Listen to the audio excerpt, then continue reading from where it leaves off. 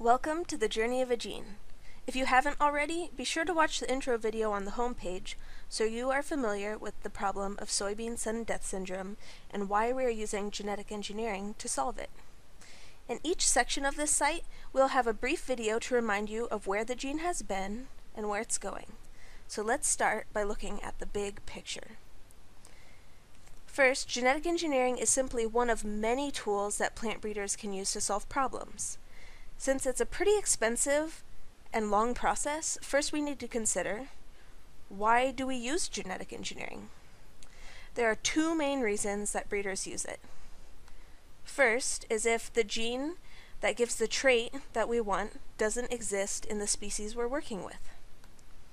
Second is if the trait does exist, but it's hard to breed for because it's controlled by too many genes. So in the story of soybean sudden death syndrome, which of these two reasons are why we're using genetic engineering? If you said reason number 2, you're correct. SDS resistance is controlled by so many genes that it's really hard to make progress through breeding. So before we get started on the process of genetic engineering, the gene discovery process has to take place first.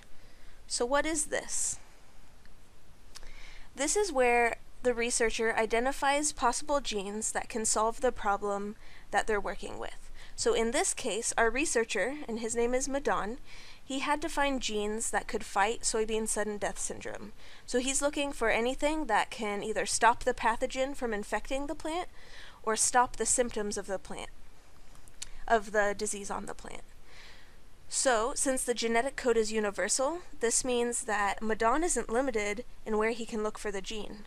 It can come from anywhere in the tree of life. So, in the gene discovery process, Madan found 3 different genes that could potentially fight the disease. And each one of these worked a little differently.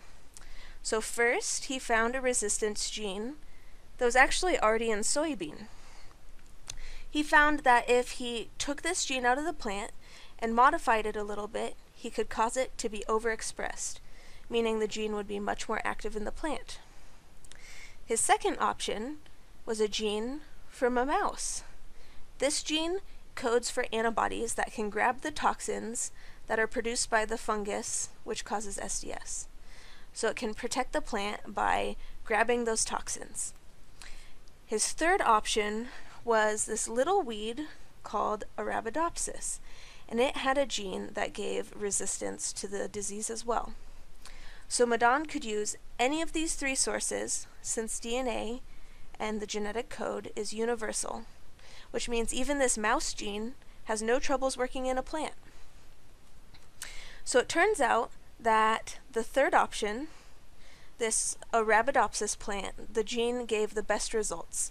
So this is the gene that we'll use to start the process of genetic engineering.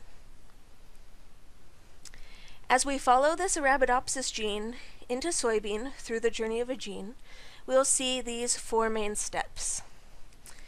So first, the gene will begin its journey by being taken out of the Arabidopsis plant to be modified. And this is step 1, called designing the gene. Next, the gene needs to be put into a soybean plant, which we call transformation. Once the gene is in the soybean plant, it needs to be bred into the latest and greatest soybean lines, and this is the third step, breeding. Finally, we need to make sure that we test the plants to be sure the gene is present and turned on, which is step 4, DNA testing. This entire process is controlled by strict government and safety, regulation, and testing. To learn more about the regulation process, you can go to the homepage and click Risks and Benefits. In that section, you'll be able to find more information. To follow the journey of a gene, each section will prepare you with the information you need to understand that specific step of genetic engineering. And then finally, you meet the scientist who does that step. You can skip videos in the sections based on what you're already familiar with. You won't want to miss seeing the researcher in their lab though, so be sure to always click the In the Lab or In the Field section in every step of this website. So let's get started on the journey of a gene.